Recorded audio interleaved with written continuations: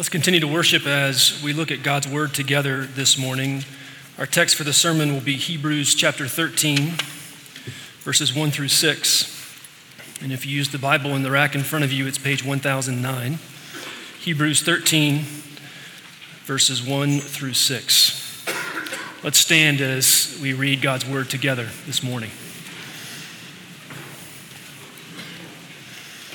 Hebrews 13, 1 through 6. This is God's word. Let brotherly love continue.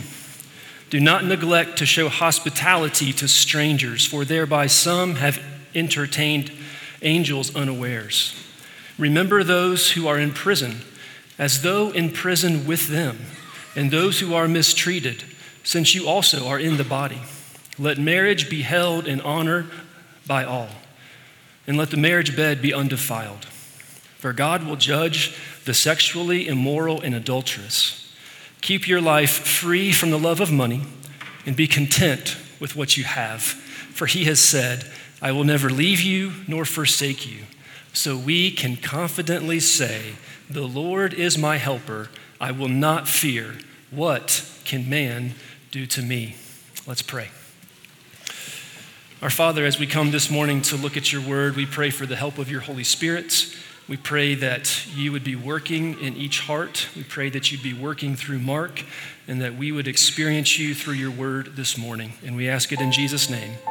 Amen. With towers that were extending 746 feet above the water, the Golden Gate Bridge, when it was constructed, was the tallest bridge in the world. And so you can imagine what it was like for the workers who worked on that bridge being at such high heights. The danger of death was imminent. And so they tended to work a little bit more cautiously, which is another way of saying more slowly. And you can understand that. But you know, as they say, time is money.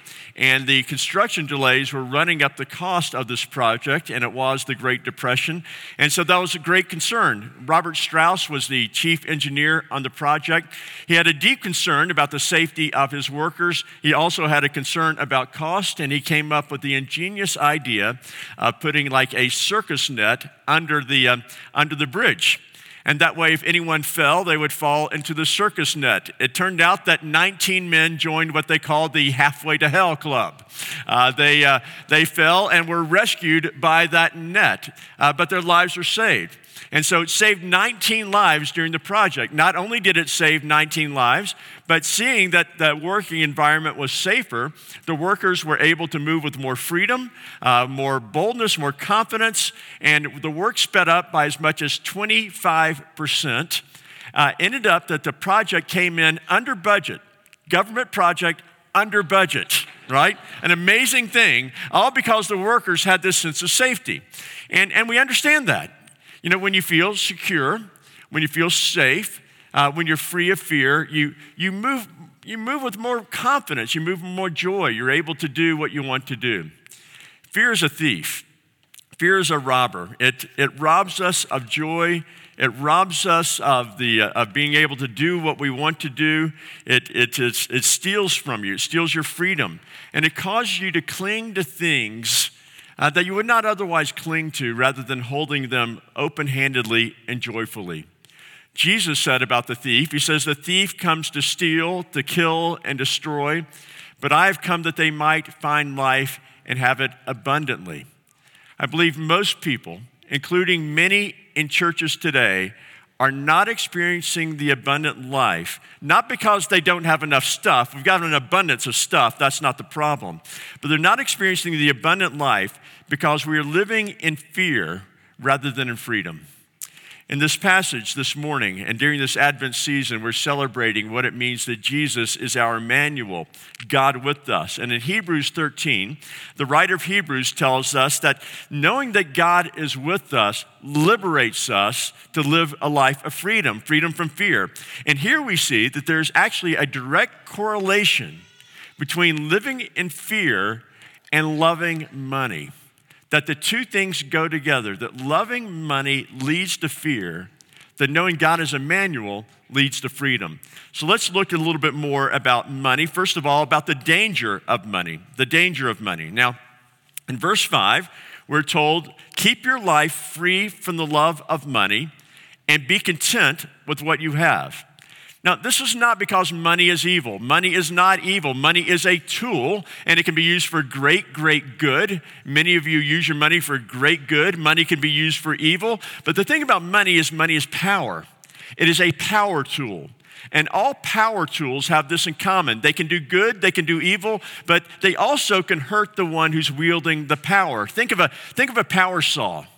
I have a friend who is a master woodworker. He was highly skilled at woodworking, and he was woodworking on a project in his garage, and he lost a digit.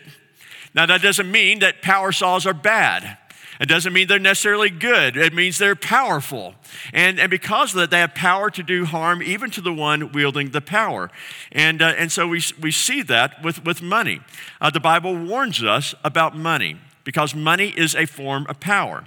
So in Proverbs 30, verses 8 and 9, the writer says this, says, give me neither poverty nor riches. Feed me with food that is needful for me, lest I be full and deny you and say, who is the Lord? What the Proverbs is saying is that if we have so much stuff, our tendency is to trust in money and to think we don't need God. So, for example, think of the Lord's Prayer. Give us this day our daily bread. I've got my daily bread. I've got my weekly bread in my freezer right now, right? We've got food, and so it's easy to think we can go through life without God, that we don't need God. And there are other proverbs to give other warnings about wealth. Wealth is dangerous. Numerous studies have shown that having riches can actually be corrosive to your soul. These are all true studies they've done on people. For example, being rich people compared to the general public are more likely to shoplift. Isn't that crazy? The people who have the most money are more likely to shoplift. They're more likely to cheat. They're more likely to be adulterers. They're more likely to drink excessively. They're even more likely to take candy from a baby. You know, and if somebody steals candy from a baby, look for the rich guy, right? People who drive expensive cars are more likely to run stop signs and to cut off other motorists, right? It's not the little Honda Civic that cuts you off. It's the nicer car typically. And rich people give proportionally less money to charity than the general public. They have more, but yet they give proportionally less. They have less compassion and empathy. And get this, at least among stockbrokers, rich stockbrokers are more competitive, impulsive, and reckless than medically diagnosed psychopaths. So if you have a friend who's a successful stockbroker, watch out. That's all we have to say. Now the point is not that wealth is intrinsically everywhere evil. It is not. And we're thankful for the way God blesses many with wealth. It is a good gift. But at the same time, you must respect it. It is dangerous. It's kind of like the mountains. The mountains are beautiful, and you can enjoy them. But if you go into the mountains thinking they are safe, you are in danger. And money is the same thing. It is, as long as it's held in its proper respect, we must eye it with a sense of caution. Not only is money dangerous, but money is also a liar. It makes promises that it can't keep. So look at the false promises of money. The false promises of money. Now, Hebrews does not warn us against money per se. It warns us against being money lovers. And by the way, being a money lover is not something just for the rich. It is for rich, poor, middle class alike. And it is because we look at money as being that which can save us, that can provide for us the security and the happiness and the pleasure that we want. That's what it means to be a money lover. A money lover is when you look to money to provide for you that which only God can provide. And so in Colossians, when Paul talks about covetousness, he says that covetousness is idolatry. It is actually worshiping a false god. Because when you're coveting, when you're not content with what you have, is what Hebrews says here, when you're not content with what you have, what you're saying is that I need this for my security, I need this for my happiness, I need this for my pleasure. It's idolatry because it's a sign that you're trusting in money to give you something that only God can give. Now, it's understandable why we put our trust in money. It's understandable why we love money, because money does provide us with some security and some enjoyment. I mean, you need a place to live. How do you get that? Money. You need clothes, right? Where do you get those? Money. You need food. Where do you get that? Money. And you're going to need that one day when you retire. So what do you need? Money, right? You never thought. The pastor would say, shout money in church. But at least in an evangelical, conservative, Bible-believing church. That was bad. Okay. But we do see that we depend on money. And then money also provides us with pleasure. It provides us with things that are just sheer fun. I mean, a good meal, just out for a good meal. You know, that's a wonderful thing, a nice vacation. And isn't it nice if you have the money to get a new car and you get into your car and you sit down and you turn on those heated seats and you connect your iPhone through your Bluetooth and you roll around in that and you have your rear view. I mean, that's nice. That is all of those things are enjoyable. And so no wonder we're money lovers. Money promises to provide us with security. It promises to provide us with things that we desire. And to some degree, it actually delivers on those promises. It actually comes through. It helps. But money is a lot like the Wizard of Oz. It's a little man sitting behind the curtain. And if you pull back the curtain and you see the truth about money, you see that it's not so powerful after all. You know, we think if I only had enough money, I would be secure. I would not worry. If I had enough money to pay my bills, I wouldn't worry about paying my bills. If I had enough money for my kids' college education, my kids' weddings, my retirement, if I just had enough money to cover those things, I wouldn't worry. But if you had enough money for all those things, you still have a worry. What do you worry about? Your money. You worry about your money. What's going to happen to my money? Here's the irony about money. We look to money to provide us for security, and yet money itself is very insecure. In order for money to be able to make you secure, you have to secure it. And so what we see is that the money is always something you end up worrying about. In fact, the more stuff you have, the more worries you have. In Ecclesiastes 5:12, the preacher said this, "Sweet is the sleep of the laborer, whether he eats little or much, but the full stomach of the rich will not let him sleep." Now, the reason the rich can't sleep is not because they eat so much rich food, they have indigestion. That's not the point there in Ecclesiastes. The point is that the laborer has nothing to lose. The rich man always has something to lose. You know, when I was in my early 20s, everything I owned fit in the back of my Honda. Literally, everything I owned in my Honda. And so if I lost everything, I didn't lose much. You know, my bank account somewhere above zero in that neighborhood. And so losing everything, it would have been a big loss to me, but still not a huge loss. But, later on, now you've got house, you've got cars, you've got things, and now you have things that you can lose, things that you have to worry about. And so money brings with it worries. What are the stock market crashes? It's going to. It did before, right? So you go, oh my goodness, when's that going to happen, right? What if the housing market implodes? That would never happen, right? What if the economy falls apart? It's been good for a long time. Aren't you just waiting for that next shoe to drop, right? Everything that you have that's about money is susceptible to loss. And so we look to money for security, but in order for money to save you, you have to save it. Now, here's the point. If you have to be your God's savior, you have the wrong God. If you have to save your God, you have the wrong God. And that's the point about loving money. It is a poor savior. It is a poor savior. Not only is money a poor savior, but the dirty little secret about money, it's an open secret, we all know this, is it doesn't actually deliver on all the pleasure that it promises to provide. Money can provide moments of pleasure, and we enjoy those things, and it's delight that we get to enjoy those things. But it still cannot buy happiness. David Siegel has been dubbed as the timeshare king. He made just millions in the timeshare business, and he said this about money. He says, "Money doesn't make you happy; It makes you unhappy in a better part of town, you know?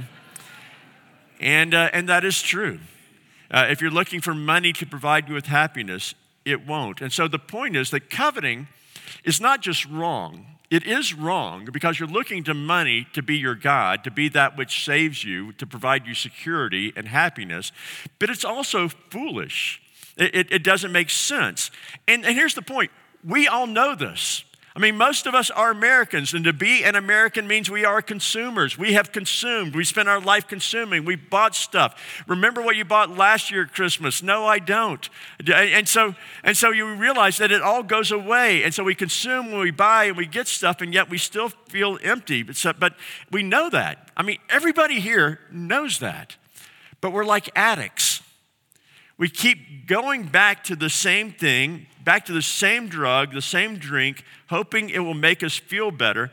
All the while, we know it's killing us, but we don't know how to stop because we don't know where else to go. Where do we go to find security if it's not here? Where do we go to find happiness? And so we keep going back to the same thing and always are needing more and more and more. The only way to stop loving money is to find our security and our joy in something permanent, in something that lasts, and that's in Immanuel and God with us. So let's look at the true security of Immanuel. Now, fortunately, the Bible doesn't just say, stop it, get over it, don't be covetous. It doesn't say that. It says, it warns against money loving, but then God tells us why we should not be money lovers. He gives us something more. Our longing for money and our longing for security is not our longing for money, but our longing for security and our longing for fulfillment is actually a God-given drive. Jamie Smith, in his wonderful book on St. Augustine, said this about just contentment. He said, it's not just that I'm hooked and I need it fixed. Rather, we must recognize that the insatiability of my hunger isn't a bug, but a feature, a signal that I long for something infinite. Wanting more isn't the problem, it's where I keep looking for it. When he says that craving, that longing, it's not a bug, it's a feature. He's saying that God made you for more. God made you for more. So longing for more is not the problem. The problem is we're looking to find that satisfaction, to fill that void in the wrong place. And so our problem is where we keep looking to be filled. And so look again at verse 5. He says, keep your life free from the love of money. Be content with what you have. For, by the way, that's the key word, for he has said, I will never leave you nor forsake you. So we can confidently say, the Lord is my helper. I will not fear. What can man do to me? So this call that God has to contentment, being content with what you have, is not a call to settle for less. It's not a passive acceptance of an unfulfilled and insecure life. Rather, it's a plea to look for joy and security in the only place where we can find it. God is calling us to live by faith, to live in confidence in Him. Our faith is that the God who loves us is the God who will provide for us. And He'll provide for us in a way that money can't, And all of this hinges on the Immanuel promise. As He says here, I will never leave you nor forsake you. It is God's presence that frees us from fear and liberates us from finding our security in money. Here's the point. It is a parenting principle, actually. It says the more you feel secure in the Father's love and care, the more free you will be.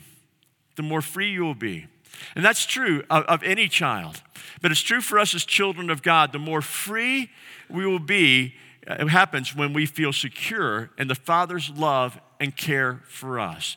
That's simply basic parenting. In 1968, Dr. Mary Ainsworth conducted a study of parents and their infants, of moms particularly and their infants. So the first thing they did is they went into the homes and they observed how the mothers interacted with their children, with their infants 1 year or less. And then they took the mother and the child, and they put them in what she called a strange situation. And they put the mother and the child in a room where they neither had ever been, and then strangers would come into the room and leave, and the mother would come into the room and leave. And here's what they found out. For those children who had very responsive mothers who were very responsive in the home, who smiled back to their children's smiles, who were very interacted, they found that those children of those mothers, when the mother was in the room, would explore the room freely, would move about very securely, very freely. And when a stranger would come in, that child would interact with the stranger in just a very joyful way. And when the mother left the room, then all of a sudden that child would start crying and would not explore the room at all. When the mother came back, all of a sudden the child feels free again, explores the room, interacts with strangers, and so on. Now, with the children who were raised in homes where the mother was not very responsive, the mother who did not return smiles, the mother who did not respond to cries, and so on, they found that when the mother and child were in the room, the child did not explore the room. That when the strangers came in, the child did not interact with strangers. In fact, the child did not interact much with the mother. The child did not move around much at all, did not interact with the mother, did not interact with strangers, did not explore the room. When the mother left, nothing changed. When the mother came back, nothing changed. And so what they found is that when children feel that they are loved by their mother, they feel more free, more secure. In fact, studies go on that found that as these children grew up, they would grow up to be more confident, more successful in school, more successful in work, and so on, that it had a lifelong impact. The same is true for us as children of God. If you want to live with freedom, if you want to live with joy, then you have to live with a sense that God is with you. That when God says, I will never leave you nor forsake you, he is telling us the truth. Without God, we're like orphans in the world. And because we're like orphans in the world, we are insecure. The difference, though, is the reason we are orphans in the world is not because God has abandoned us, but because we abandoned him. We did not want God telling us what to do. Rather than living by his laws, we thought we could decide right and wrong for ourselves. That's what sin is. Sin is when we say, God, sin's not just when you do something horrible. Sin is when you're saying, God, you're not the boss of me. I'm going to decide what's right and wrong for myself. So if I agree with you, I'll obey those rules. And if I don't agree, I won't obey those rules. That's what sin is. Sin is rejecting God's authority over you.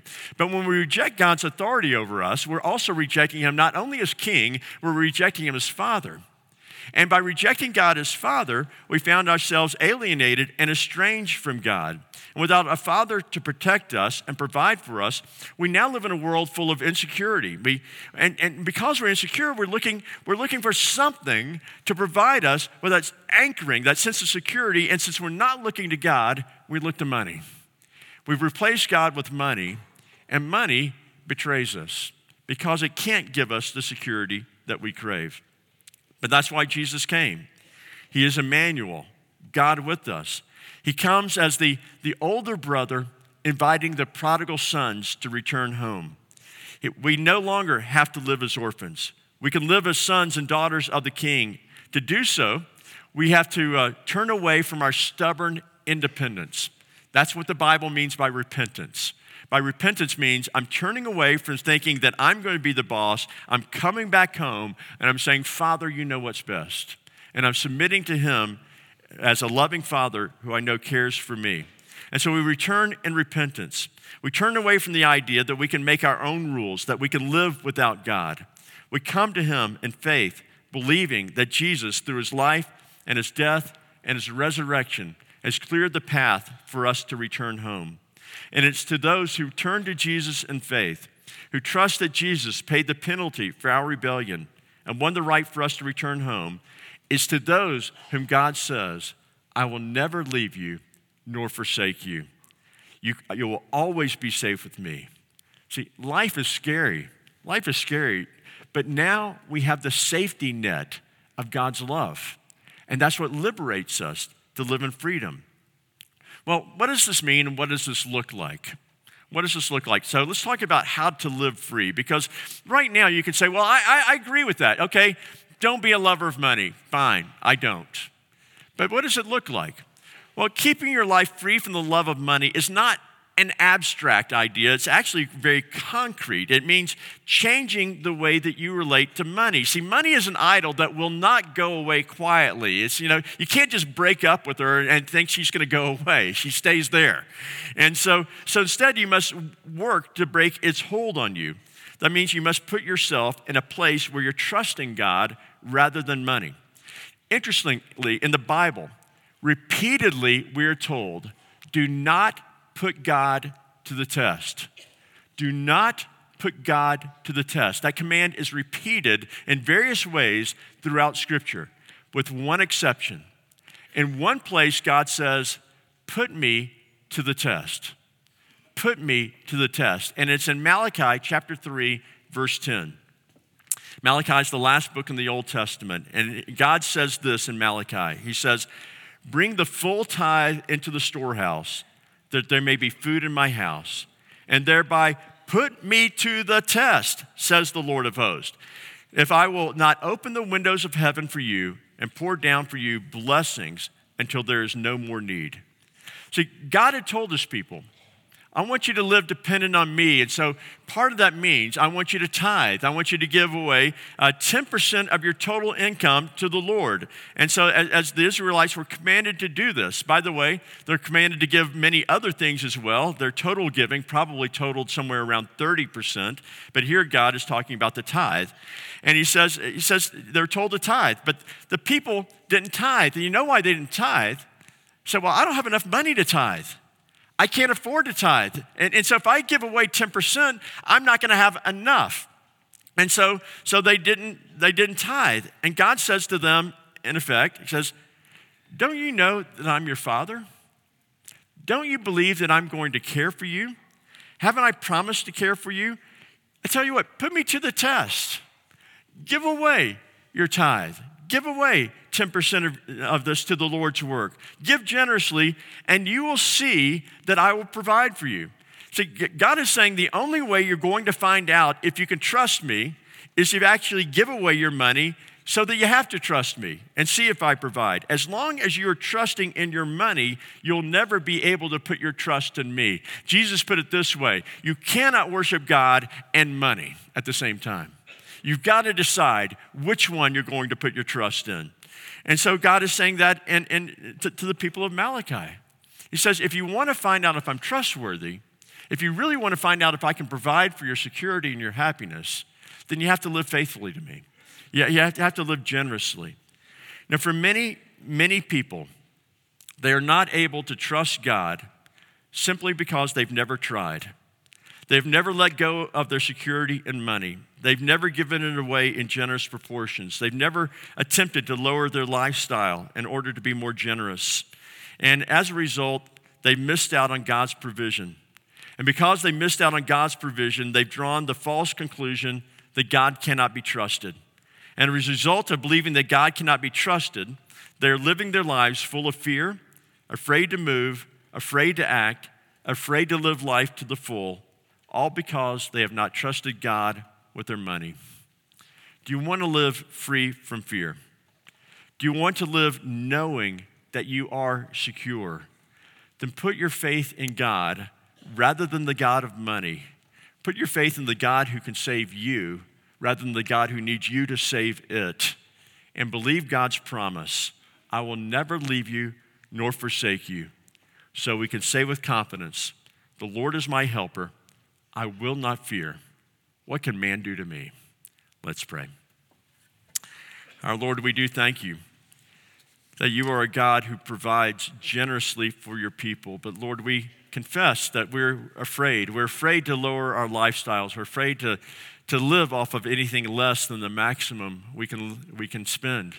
In fact, some of us have taken it to such a degree that we spend more than we even have. And so, Lord, we pray, forgive us for thinking that we would find security or joy in these things.